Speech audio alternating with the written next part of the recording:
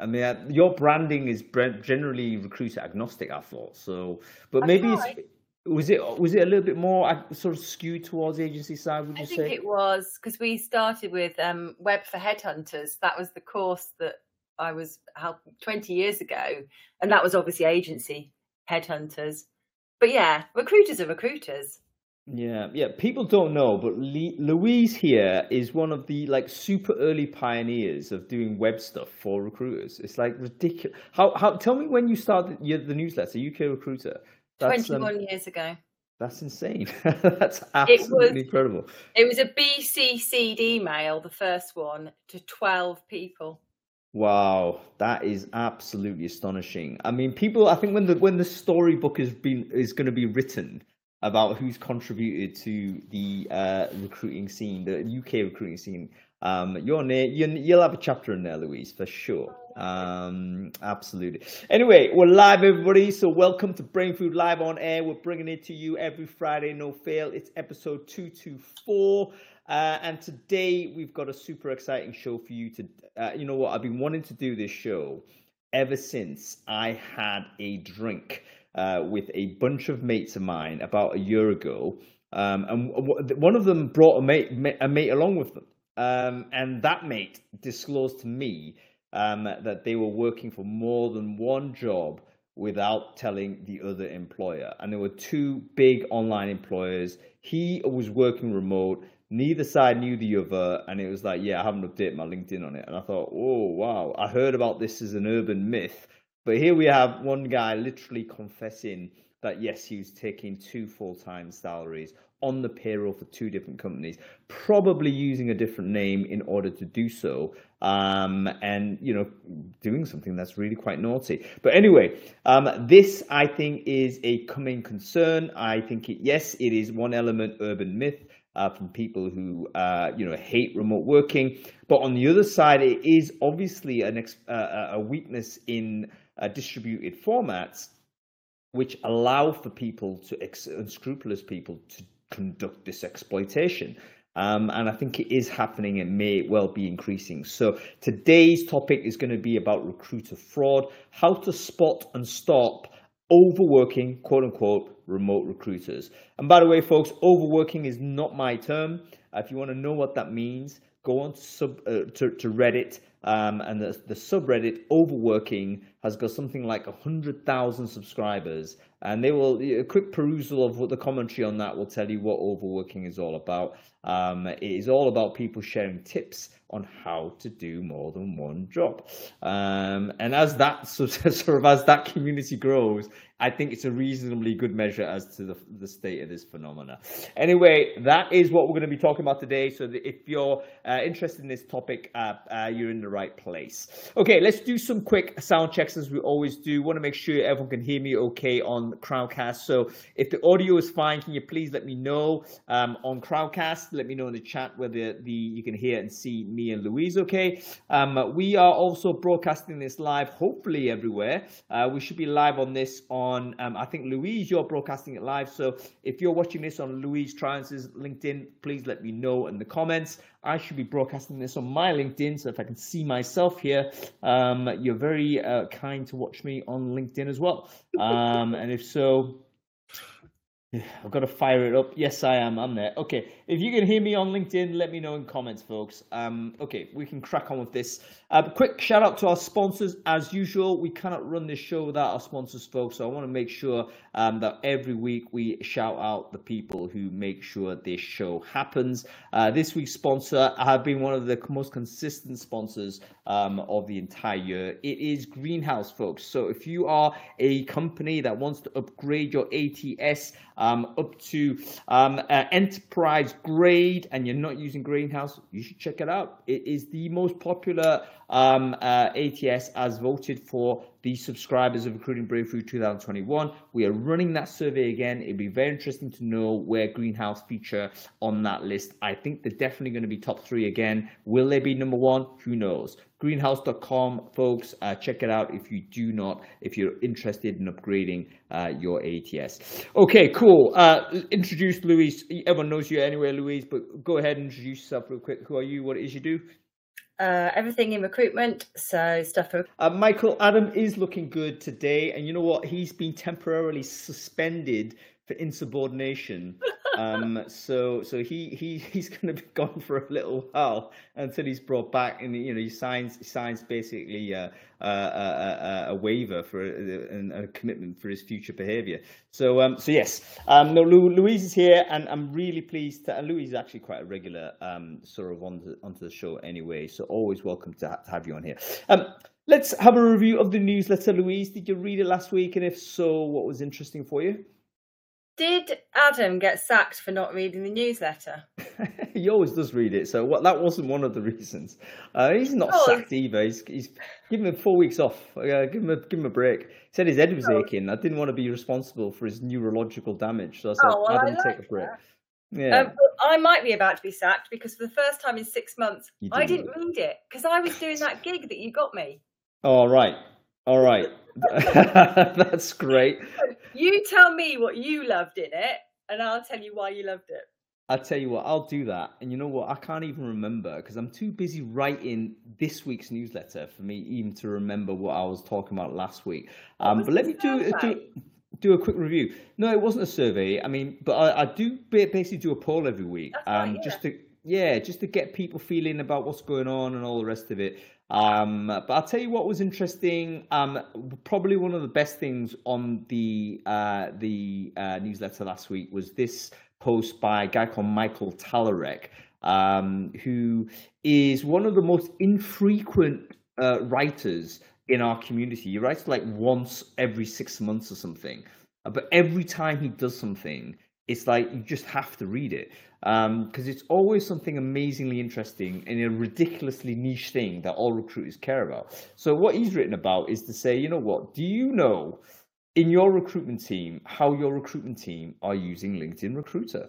And he said, no, you don't, because LinkedIn Recruiter doesn't provide you with decent stats. It has a terrible way of actually providing you information with how your internal recruitment team are using the tool. So he's written basically a blog post to say, you know what, here's how I do it. I think he works for Zalando. So he works on data analysis, recruiter optimization and stuff like this. So his job is basically to make sure their team use the tools in the right way. And he's basically just written a post to say, here's how you actually get most information out of LinkedIn in order to track how your recruiters are using the tool you're spending huge amounts of money on. LinkedIn Recruiter average license, I think it's about 17K a year. Is it 17K? Do you know? It might be. But when you mentioned LinkedIn Recruiter, it made me think of something else I'd seen this week, which is, I'm changing the subject slightly, but we'll come back to yours, which is, I've seen a number of people on WhatsApp group offering to resell LinkedIn Recruiter licenses so publicly. Have you noticed that? I'm not in these groups, Lou. So I take myself out of any big groups simply because I can't handle the noise. Very publicly, using their own names, saying, we'll sell it to you, you'll save 30% a year.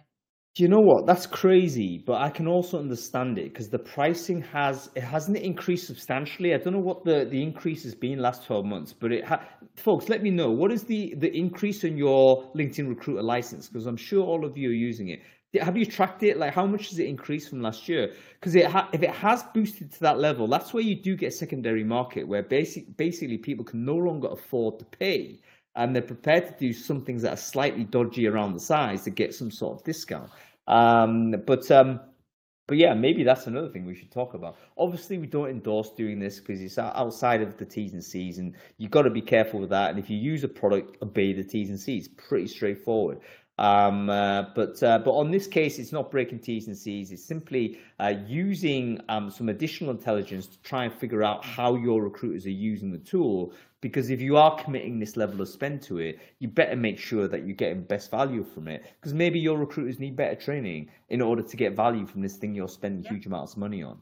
So really important read. Go ahead, follow Michael actually. Periodically, once every 6 months, he'll drop something on LinkedIn that's amazing. And I always stick it into the newsletter, but you might not always catch it there. So make sure you follow Michael on that. Okay, let's have a look at something else that might be interesting. Do you know what? There's another post on LinkedIn, which I thought was again super interesting. and this was from a product designer who basically listed 10 ATSs that he rated in their UX experience. And we rarely see this because essentially our reviews of ATSs are always from recruiter first. Like very few candidates have the wherewithal to even know the difference between ATSs. They just know they have a terrible experience. They can't tell a Greenhouse web careers page necessarily from a Workday careers page or whatnot. They're not paying attention to the URL bar per se. However, this guy who was a candidate is actually a product designer. So he took a very forensic approach to it and thought, you know what, I've just applied to a load of jobs over my life and I've kept a record of it. And he's just listed 10 ATSs and he's ranked them quite brutally, I have to say, here are the best ATSs in terms of candidate UX. And I thought, you know what, if you are a person that's in the HR tech space, you need to just read that post. Or if you care about user journey, or if you care about any of this, this is a post you need to pay attention to, because it's very rare that you have a job candidate who's gone through process that can actually forensically break down the experience that's useful for a UX person to look at. So I thought this is a really good post. I mean, you know, if you are from an ATS, by the way, trigger warning now, because some of you are going to get a hammering. But yeah, worth reading. Really interesting post to review there. Okay. I'm just looking at the comments, honey. It makes me laugh because people are saying in the comments, check out Team Taylor, check out whatnot. And he's saying, well, I'm only looking at them if I'm applying for jobs. So I reckon there's some work there for him from all of these other ATSs who want him to review their sites. Yeah, very, very. I think he could get a contract doing it. I mean, do you know what I mean? He's on the market, but that type of activity, he's literally reviewing stuff and saying very neutrally, "This is how I feel it is." And you know, why would that person lie to you? Okay, I'll give you one more, folks, that I thought was, there's loads obviously. I wouldn't even put it in the newsletter unless I felt it was all worth reading. But I thought the one from Kevin Wheeler was always worth a quick review. Kevin, I think he's one of these people, I hope he doesn't mind me saying it, but he's probably now, he's a veteran of the industry, Kev. He's been writing about this for 30 years or more, and I think he's like beyond compromise. So in other words, he's at the don't give a F type of period of his career, which I think is really valuable for us, because it means that, you know what, you can pay attention to someone who really doesn't have an agenda, and he's prepared to say what he thinks is true. And he's written something to say, you know what, the recruitment market obviously being the way it is, we've had 2 rounds of oscillations where we've had, oh, we need to sack all our recruiters because of pandemic and we're slowing down, etc. Then we had, oh, we need to hire all recruiters back because we're growing crazy town in 2021. And now with, you know, big VC sort of a withdrawal, etc., we've had to sack all our recruiters again. And he's saying, you know what, maybe we should learn the lesson on that. And perhaps, you know, chasing this corporate in-house job may not be firstly what the company wants, because the company might want more scalability, it seems. Obviously it does. You know, employers want to have a more of a scalable solution. So does it make sense for recruiters to think in-house only? Maybe you need to think a little bit more interim based. Maybe you should think more RPO based. Maybe there's other places that you could occupy in the ecosystem that is more aligned with the requirements for flexible labor. So anyway, not an easy read, because you know, it won't suit a lot of people's mindsets, but always worth a read. Kevin Wheeler, just shared the link in the chat stream. Okay, cool. Let's move on to the show. Lou, let's talk to me about this idea of doing more than one job. I mean, have you come across it in your conversations, and you know, what do you know of it? What kind of like stories have you heard about this? So I think there's two things about the title of this show I find interesting. One is that you use the word fraud, and the other is that the term is overworking. I know you picked the term up from Reddit, but there's lots of people who do overworking, as in too much work, whether they only have one job or not. And I guess the implication to me when I first heard that word is you are doing too much, you've got burnout, all the rest of it. And I know that's not exactly what they mean here. But the word fraud is interesting because it's not an interesting conversation 3 weeks ago with somebody who told me about a rec to rec that they had hired who was already doing a job somewhere else. Turned out, apparently, she had 3 jobs. and he was telling me how this was illegal. And I said, but is it actually illegal? And he was absolutely adamant that she was breaking the law by doing this. But obviously he found it fraudulent. And in this case, it was fraudulent. But if you do both jobs well, is it actually fraudulent? That's my question. I think it's a legitimate question, folks. Let's put it to the audience. What do you think? Do you care if your employee happens to work for another company, but it delivers? You know, if I was hiring a recruiter, I want this recruiter to do 4 hires a year, 4 hires a month, should I say? Not to be high maintenance, just do the job as you're paid to do. I discover that person is actually working, in another recruitment job, maybe not for a direct competitor, perhaps, and they're doing the stuff there. And I'm thinking, you know what, is that a problem? What do you think, folks? Let me know in the chat. And answer that question. And it's interesting that there is ambiguity as to what this means, because obviously there's people that work in a fractional way. We did a show on fractional working a couple of months ago, you might recall, where people are working for multiple employers, but they're doing so with their own vehicles. In other words, they've set up their own company and they're working as a service provider for multiple companies. 1 day a week here, 2 days a week here, whatever that may be the case. We're not talking about that form here. We're starting to understand and crystallize that these are different things. So fractional working is a different story. It's like simply working for multiple companies in a legal way and probably in an explicit way. So I think where it becomes fraudulent is 2 things. Have you declared it to your employers? Have you hidden it in some way? Have you accepted a job offer on the understanding that you be exclusively working for this company and then decided not to? I think we can all agree that's misleading. And then from a legal perspective, there's a taxation issue, isn't there? Like, if you're on a... Yeah.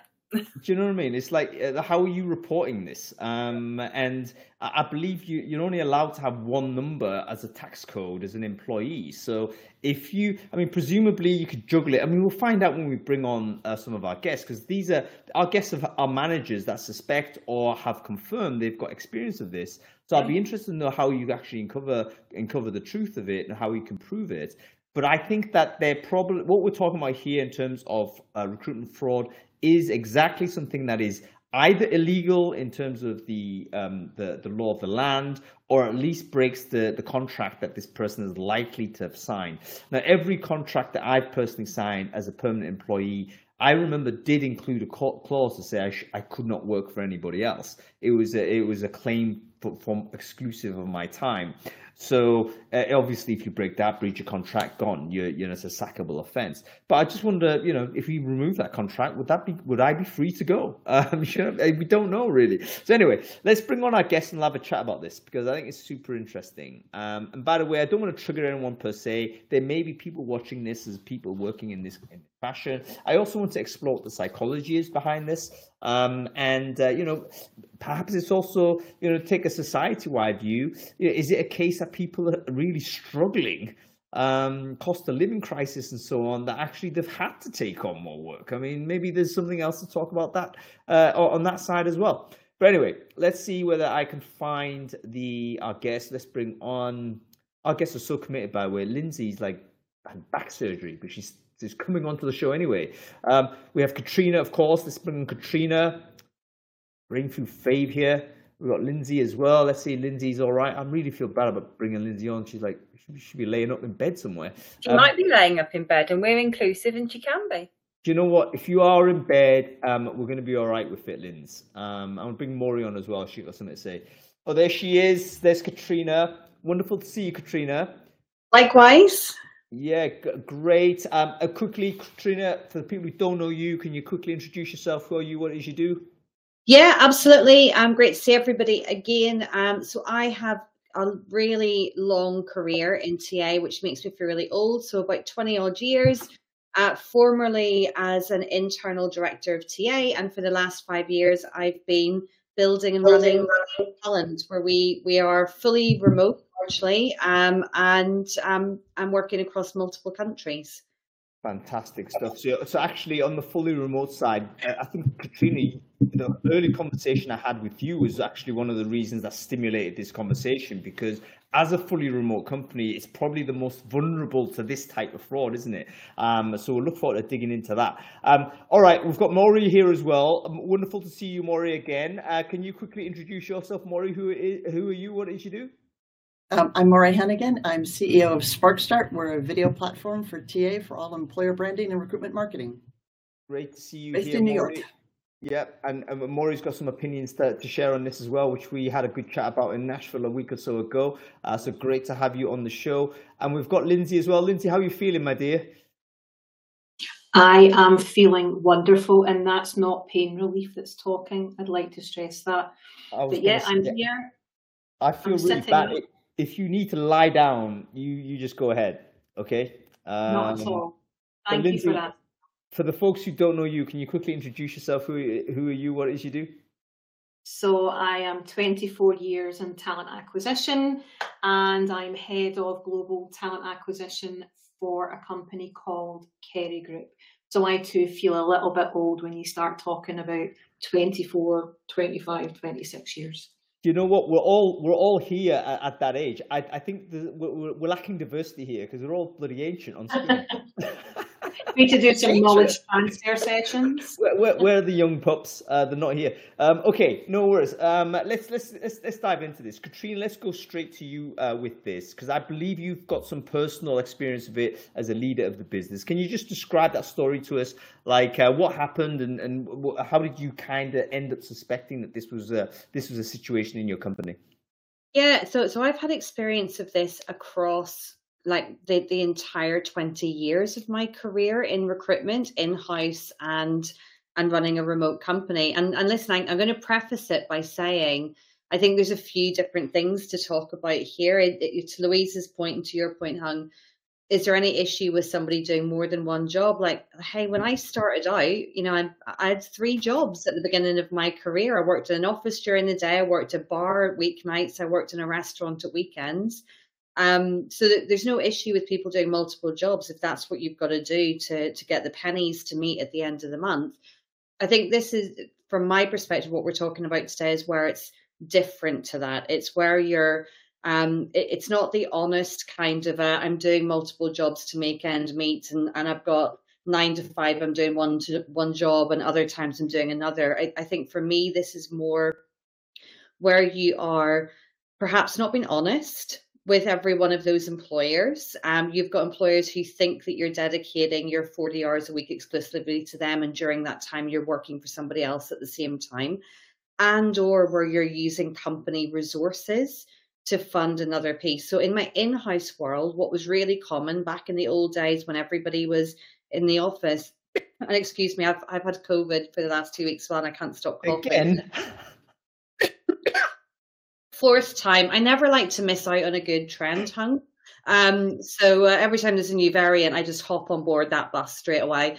So in my in-house career, what I found quite a few times, and sadly over the years had to let a lot of people go, was where people were working in-house, doing an in-house job, but then they were taking on agency work outside of that, which I think that's a whole other debate. Is that okay or not? I'm okay with it. But they were using company resources and doing that inside work hours. So using their company LinkedIn recruiter seat or using the CV databases that you had access to, and effectively fulfilling that additional work that they were doing, which was also still a breach of their employment contract. So I think that's one area. Certainly in the remote world, and we've only had a couple of experiences of it in the last 5 years. You do get bad actors in every world, right? And we've certainly had an experience with one individual that comes to mind where we hired somebody who was a 5-star recruiter, absolutely amazing. You knew they were going to do a great job. Luckily, we've got great line managers. And what we started finding with that person is we'd hired a 5-star recruiter. We were getting 3-star performance which was probably passable. Most people would let that go, but we're like, oh, that's not really what we were looking for in that role. And that led us to look at what they were doing in a bit more detail. And over a couple of weeks, what we discovered, and thankfully we discovered it quite early on with this person, they actually did have 3 jobs. And they were doing 3 full-time 40-hour-a-week jobs simultaneously, one working for us, one working for another RPO company, a very well-known RPO company, and one working for a bank. As a recruiter? As a recruiter full-time, and they had 3 completely separate LinkedIn accounts with 3 variations of their name. And luckily, we knew the other 2 companies, so we were able to ping them and go, can we just check, is this the same person? And it was. And that was number one, it was really encouraging. They've been working for these other companies for quite some time, but we spotted it pretty much immediately. So I'm like, okay, that's great. That reassures me about how switched on our line managers are, and the fact that even though what they were doing was passable, we knew it wasn't quite what they would have been doing. But also it really worried me to think about the fact that somebody put that much effort into it. To me, that's active fraud, right? It's you've deliberately set up. You can't do 120 hours. Even I can't do 120 hours a week, and I'm a ridiculous workaholic. So I was reassured about our management controls that we picked up on it. Really disappointed to see that there were bad actors to that degree out there, and thankfully we were able to fix it really quickly. And we used that to do a lot of, updating of our own policies and refreshing. This was very early on, actually, just after lockdown had happened, when I think remote working was still quite new to people and they thought they could gamify it. But yeah, it was and I think I told you about that over afternoon tea one day, hung in your jaw nearly hit the table. Yeah, I think it was that I forget where the hotel was, but that was the conversation that really stimulated this sort of this topic. So what a crazy situation. I think, folks, that's a clear case of fraud, right? Where we've got an individual with 3 different LinkedIn profiles, varying of the name, probably varying of the picture as well, and clearly not disclosing to colleagues that they're actually working at another business. And I would say it may even be possible to do, like, I wouldn't say accidentally take 2 jobs, but I can imagine a scenario where you've been offered a job and then you take it, and then next day someone else offers you the job you really wanted, and you take that, and you end up like maybe somehow failing to make a decision. I can sort of imagine that situation. But to do 3, I think you're actively doing it, aren't you? To get the 3rd job, you must be thinking, you know what, I can actually make some coin here. Think about sort of how much money they would be making on a per year basis. They are making big money if they can get away with just chopping out their time this way. So yeah, crazy example. Before we move on, Kat, I just wanted to say, did you have a conversation with this person about this, or did they just vanish? Like, if I was that person, I'd be tempted to just like ghost and totally disappear. Thankfully we're pretty straight down the line from a HR perspective. So we had a chat with the individual. It was, the gig was up, right? They were kind of fair cop governor, and they didn't really have anything they could come back with. So we exited them immediately, as you can imagine. And they didn't even put up a debate or an argument about it, because it was pretty clear cut. But thankfully, it is so past remarkable that it is a proper glass of wine story. You can't believe that would actually happen.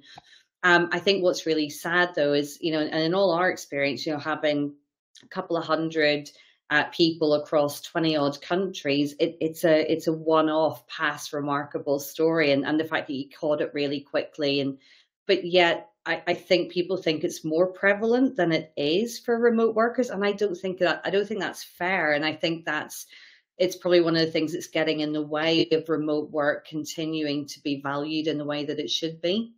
There's definitely a case to be made there, because I believe and we're careful to have this conversation, because there is a risk that you can take these extreme examples and inflate them to say, is it a thing that is like truly endemic across the industries and so forth? So let's be clear, these are isolated examples for the time being. However, I think the vulnerability is there, in which case I think wherever you have a system that is vulnerable, it will be exploited, either inadvertently to begin with or aggressively, as the case may be in this individual. And let's not forget, Kat, it was you guys caught it early, but presumably the bank was none the wiser, or the other RPO was like, how long was that going on for? So, the controls can fail, and who knows how long this person might have persisted. Maury, I have to bring you in here because you look aghast at this story. So I need to get your thoughts on this. Well, can I ask first, Katrina, if somebody called you to reference check this individual, would you be honest about why you dismissed them and what you discovered? So yes, I would, because it's they're down as a bad leaver, so they would be referenced as a bad leaver. Interestingly, maybe not surprisingly, we have never once received a reference request for this individual, which I think talks a lot more to the fact that reference checking, and I think that's a whole separate webcast for Hung. Reference checking is not as prevalent as it probably was about 10 years ago. Yeah. We did reference check this individual, by the way, and their references came back fine, but references are only as good as the individuals that you've been given to collect them from at times. Yeah, I find particularly large organizations that do the standard reference check.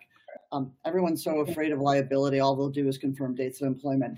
But in the HR tech company world, a lot of us are friends and we talk. And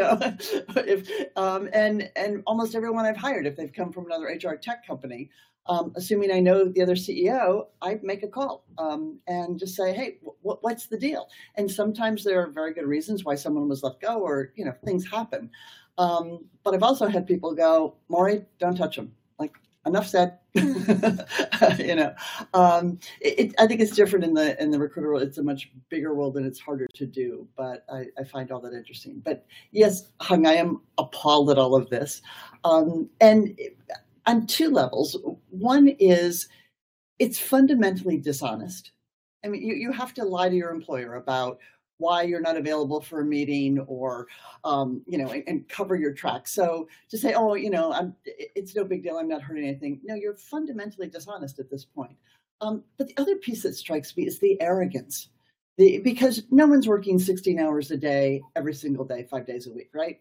I think all of us on this call, we're all compulsive workers and we put in incredibly long hours, but nobody is doing 16 hours, solid 8 hours worth of work.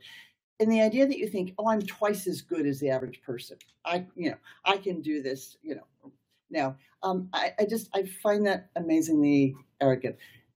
Now, it's different if someone's doing purely piecework. There are recruiters that, obviously there are a ton of, independent recruiters that take on individual, jobs, and they do that and they do that well, but they're honest about it. But one of the things, and I don't want to get off track here, but when you hire someone particularly full time, my question is, are you asking them to do what is almost piecework? Go out, find X number of resumes, screen X number of people, cough up X number of, candidates? Or are you asking them to really contribute to the organization as a whole, train other people, feed management data back up so managers can make good decisions? Like, what is it that's part of this job beyond just the tactical, okay, I sourced X number of resumes that meet this criteria? And that's a piece that I think gets lost. We hear people complain all the time, managers, they don't know what's going on here. It's like, what are you doing to feed actionable data up to them? There's more to a job than this, the transactional piece, I guess is where I'm going. No, I think that's a really good point. Maybe that's like a missing in the bullet points that we usually do to put into a job description. It's all task orientation, isn't it? It's about these are the things you're meant to do, but bullet point number one is how we contribute to the company. You're there to help grow this company. And I think maybe even listing that in the job description, I wonder whether that has some effect to say, I wouldn't say it covers you in any way, because obviously the contract should do that, but it kind of just makes it absolutely clear that the job isn't just doing your 40 hours or however many it is. It's to do everything you can to support the growth of the company in your professional capacity. And that maybe is something we somehow have been lost in the weeds a little bit on this. Okay.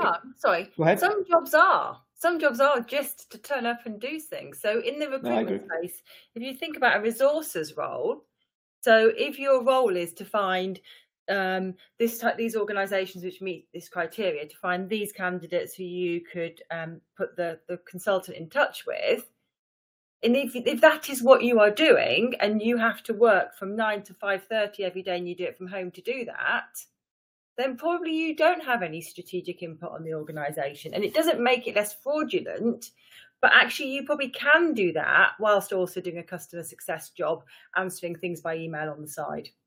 All right, so I know you can. No, I think that's a really important point, because it may then be how we think about job design and what becomes, if you like, a full-time job is determined a little bit about that component. Like, is it purely task driven, and is this the only thing you're going to ever do for the business? And if so, great, we're going to respect that, and we're going to pay you the money to do it. But probably that job is not necessarily, I wouldn't say necessarily suited for full time. Maybe it is for the right type of person. There's a lot of people that are happy to. I'm paying someone to do data cleansing for me. Paid it for like 7 years, but it's very task oriented. She's not officially a member of any business. She's literally delivering a service 10 hours a week or something. So yeah, I think it's probably one of those where, is it a task or is it a job? Perhaps we could call it that, or maybe a job or a career. Those two vague type of titles, and we've got to crystallize those a little bit. Maybe it's too fuzzy. That's caused some of this to happen, along with some bad behavior.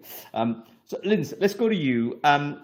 You've mentioned you've had some thoughts and experiences on this, Lindsay. Can you introduce some of your experiences as a leader of a department? Where have you encountered what you have suspected or proven to be fraudulent behavior from recruiters? Thanks, Hung. It's been an interesting one for me, because when you're leading a global function, there's maybe an expectation that you wouldn't get caught in the weeds of knowing what recruiters are doing. And bearing in mind, I'm talking purely in-house TA here, coordinators, team leads, managers, heads of.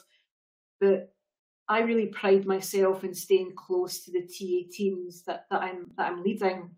And what happened, I was visiting a country that will remain nameless, long haul, and I went out there and I'm shaking a lot of hands and I'm like, how are you doing? It's great to meet you. And that spidey sense when you're getting to know someone and you kind of feel like they're being a bit evasive, and a bit awkward, not making much eye contact. I'm fully respectful of neurodiversity before anyone jumps on me in that one, but I just had this feeling, and so I spoke to the head of the function for that region at the time, going, hey, what do you make about this person?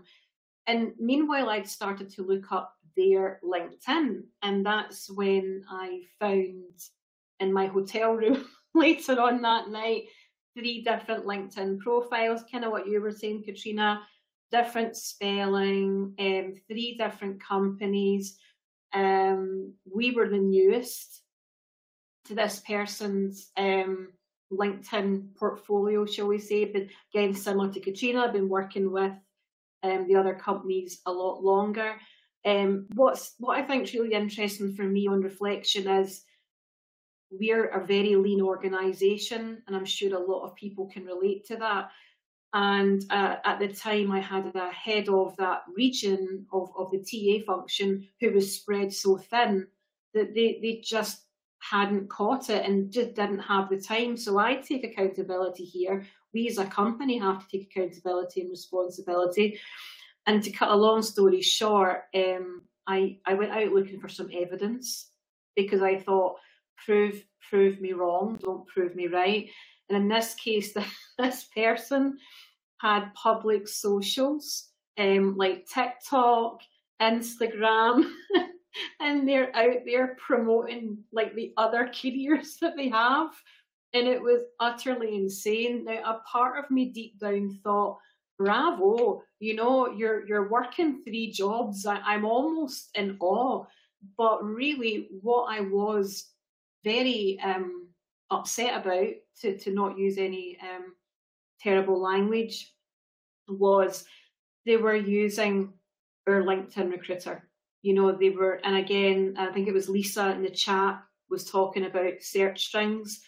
So I started to get in there, just call me Columbo. I was in full detective mode, looking at search strings, going, why would this recruiter who's focused on these functions be using these search strings?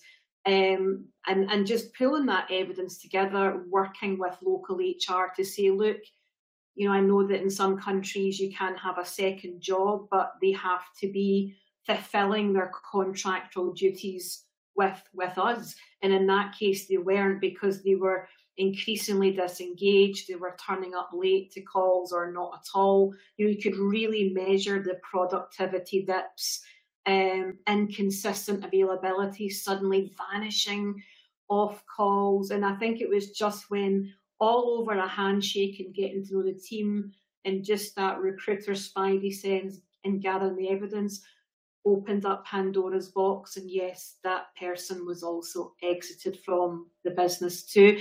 They actually were quite blasé, saying, well, what's the problem?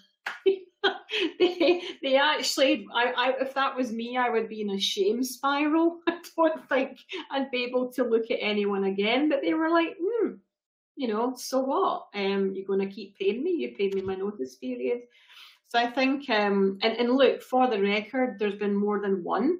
And over the last 5 years, there's been 5 that I can talk about without naming names, without naming countries. We all have a beer and we can have a bit of a giggle. But there's a very serious side to it, which is, we are paying the TA professionals to work.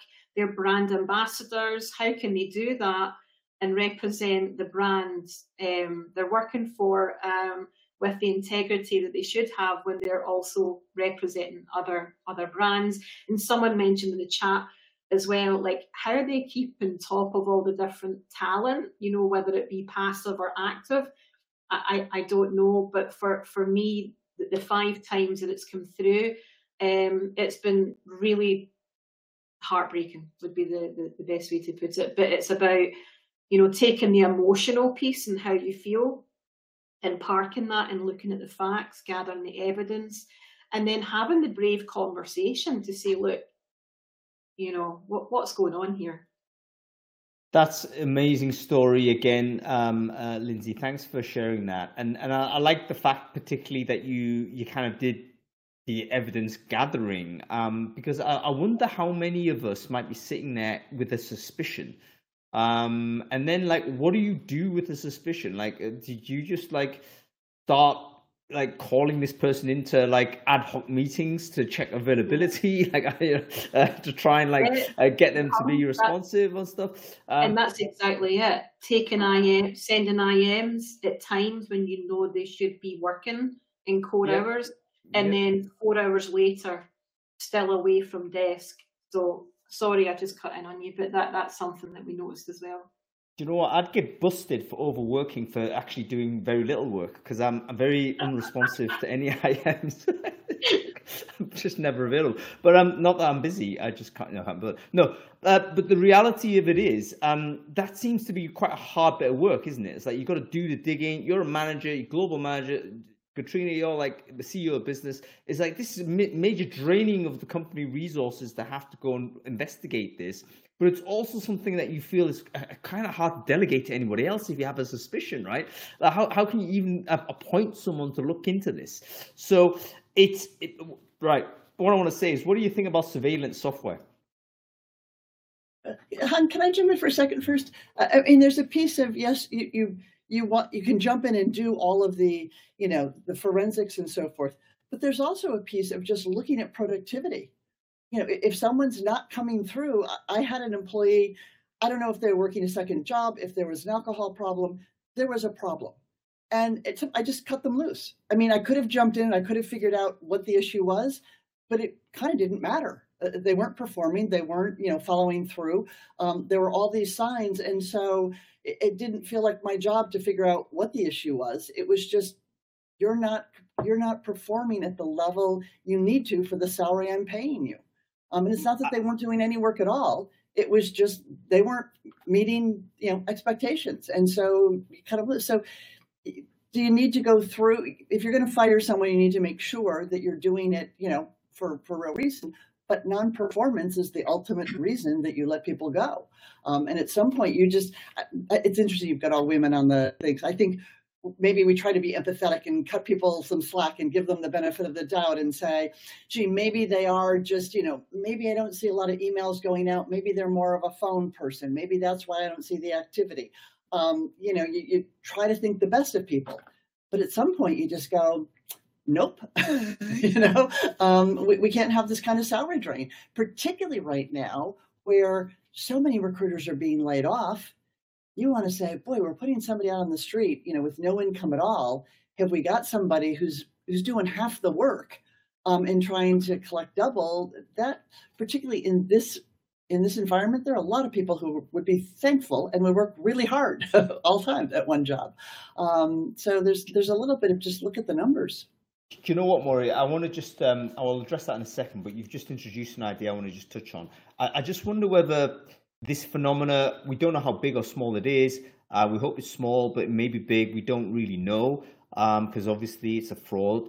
It's a case of fraud. We don't know the facts. But I wonder whether it was stimulated by that crazy period we had when no one could hire any recruiters and we were just chucking offers out randomly. We're like, yeah, of course you got the job. It's like the due diligence definitely went down during that 2021 period. Like almost anybody who had recruiter on their profile would just get hammered with opportunity. And, maybe a few people thought, yeah, who's going to know, and then boom, there you go. You've got something. So I wonder whether that kind of created that spike and where some of these episodes did emerge. Perhaps we've kind of seeded a bunch of people that actually might exploit it in this way. So going to your point, Maura, I think you're absolutely right. Performance, I would say the person is not giving 100% clearly because they're dividing their time, and you would assume that is a probation issue, and you could deal with it. There is also legislation and differences in different places. Obviously, it's easier to do within probation in, let's say, UK, where there is probationary sort of periods. Very, very difficult to do in some other jurisdictions that have very long, employee rights and stuff like this. You'd have to gather the evidence to say this person has breached their contract. And then be very, very confident before you even go and make the accusation. So I think it is a little bit dependent on a legislation on that. Folks, I'm going to talk about surveillance tech in a sec, but before we do that, I want to make sure that Brainfood Live does not end any conversation or bottleneck the conversation, because this is a very exciting show to continue with, and I'm sure everyone is still very excited to talk about this. Make sure that you continue this conversation if you find yourself in a position that actually maybe this is happening in my business. And the way to do that is to basically connect with everyone who's on the show. So why don't you take a moment, grab your LinkedIn URL and share it in the chat stream in Crowdcast, or if you're watching this on LinkedIn or any of those places, share it in the comment thread there, and then make sure you connect with everyone else who does the same. Worst case scenario, you're going to emerge from this conversation with 20, 30 extra contacts that you can have in the industry that care about these topics and want to continue that chat. Okay, two things let's talk about. Surveillance technology.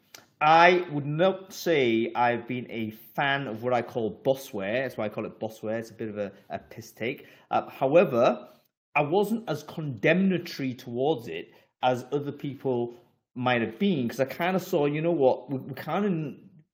it's not obvious you should trust people just like that. There is a legitimate reason why a manager might think, I do want to make sure that this person is working as we're paying that person to work. And trust is great, but trust oftentimes needs to be built. I mean, when you're working in remote, let's say, we definitely trust people that we've worked with, that we've got some history with, prior to someone with no history. So, maybe we need to employ something like this. And I do know some people that are working for companies that have things like cursor tracking software and all this type of behavior. What are our thoughts on this? Is it some definite no? Is it say, we have no choice in order to try and police a bit of this? What do we feel about surveillance tech? Lou, let's go to you first. You got any thoughts on this?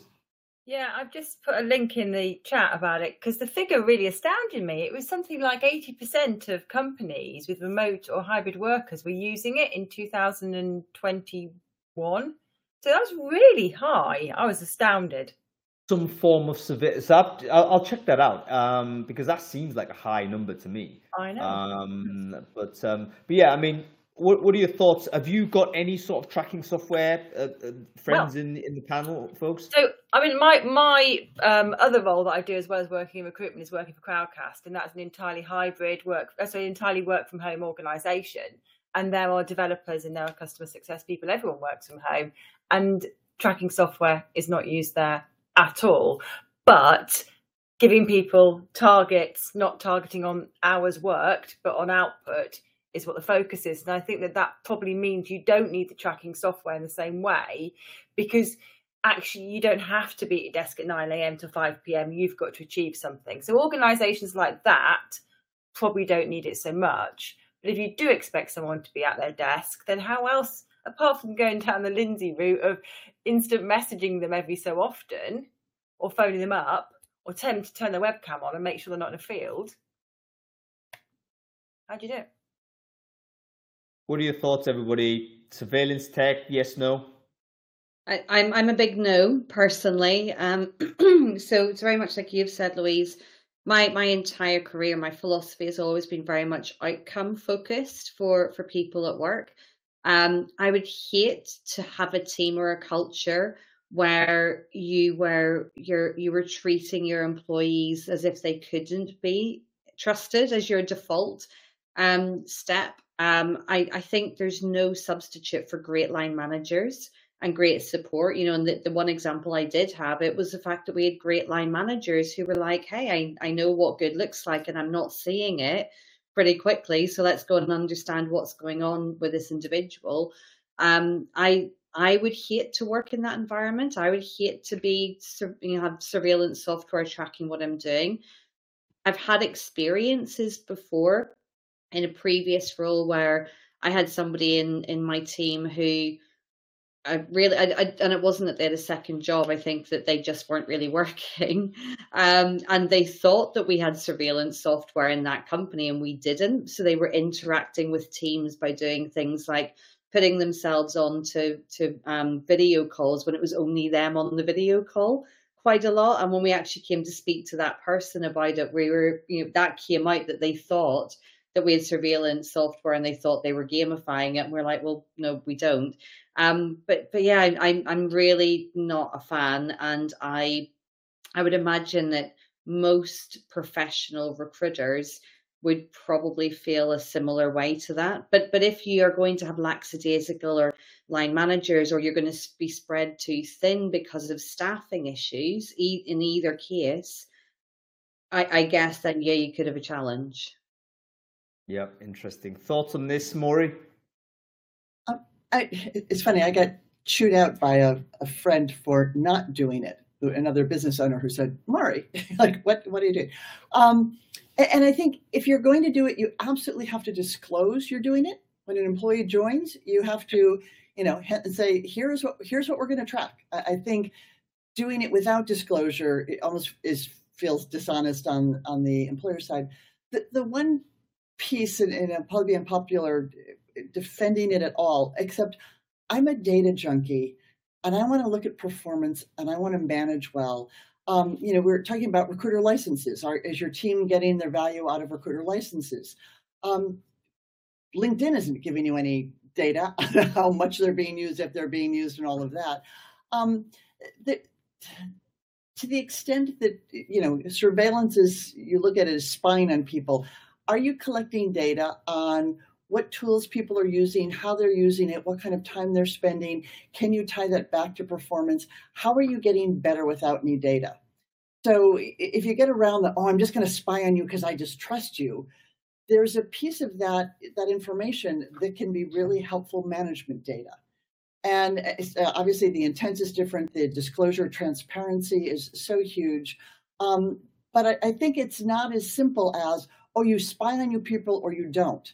I'll ask the question, if you don't have any data on what anybody's doing, how are you coaching them? How are you helping them be better? How are you providing them with tools that really help them get their job done? How are you seeing the inefficiencies? What are you doing with like a big black hole, and then people don't understand how they can't become a high performance organization. So I think making this a black and white issue of you either spy on people or, you have a black hole, I'm not sure that's really the right question to ask. Yeah, I appreciate the correction, Maury, but the black and white is what creates controversy, and that creates entertainment, doesn't it? But no, yeah, you're quite right. But I actually sort of joke with my people analytics friends to say, you know what, they're all involved in bossware anyway, because they're tracking behavior and what. But there is kind of a grey area, like what is actually legitimate tracking of productivity.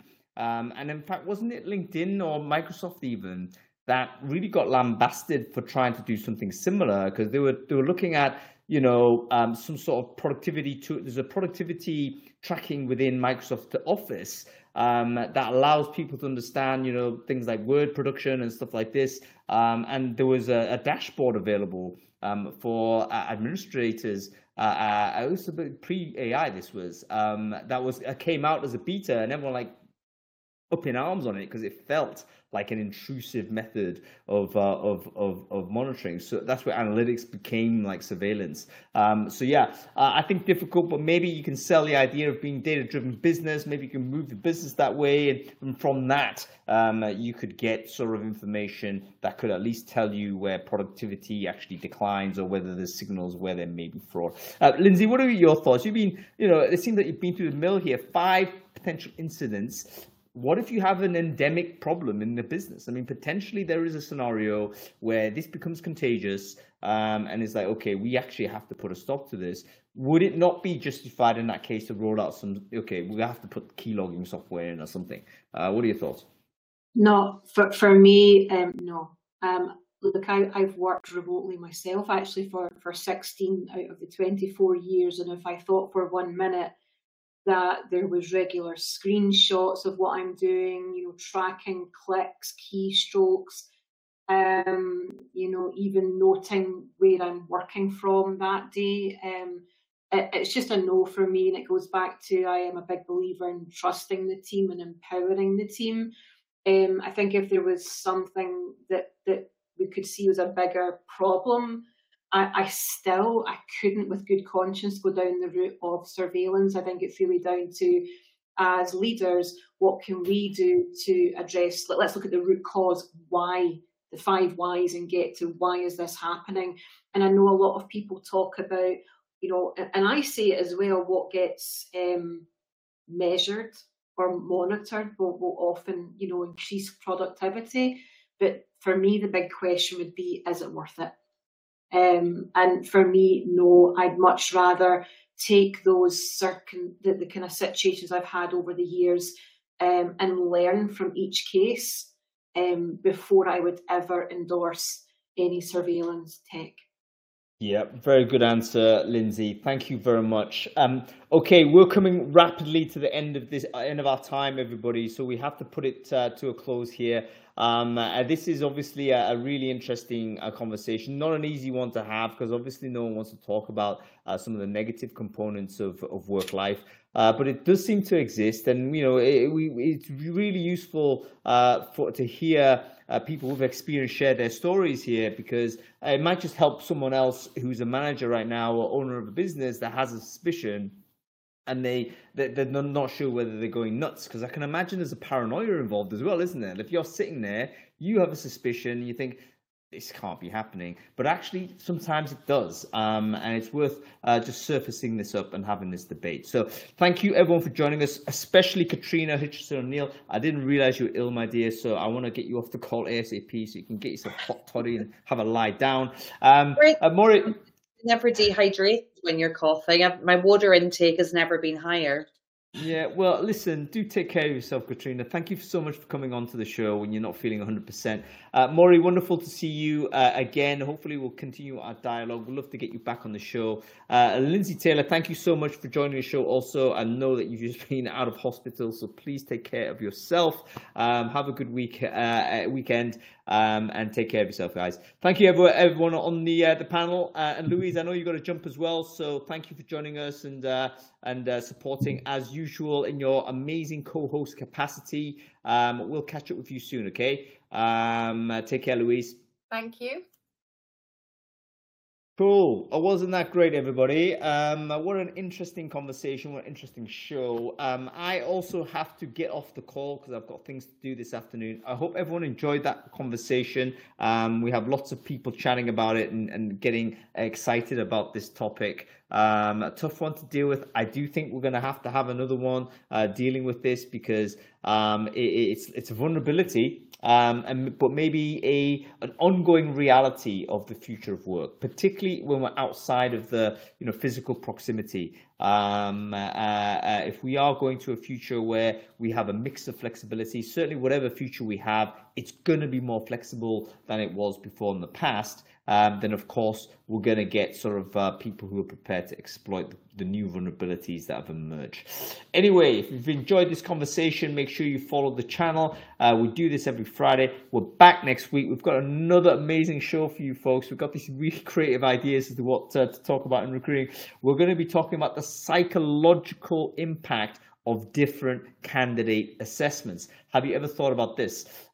We have a battery of assessments of candidates. We're going to review profile, we're going to do a telephone interview, we're going to do a video interview, take-home test, technical exercise, whatever it's going to be.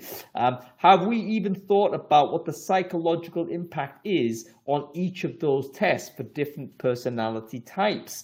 Answer is we haven't. Well, let's have a think about it because surely this is a DE&I issue.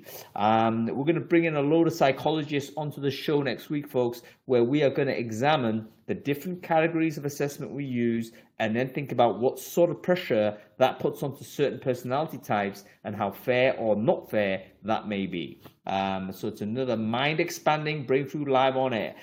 Make sure you register for the show. It is already up and running, and we'll see you next week. Thanks for watching, everybody.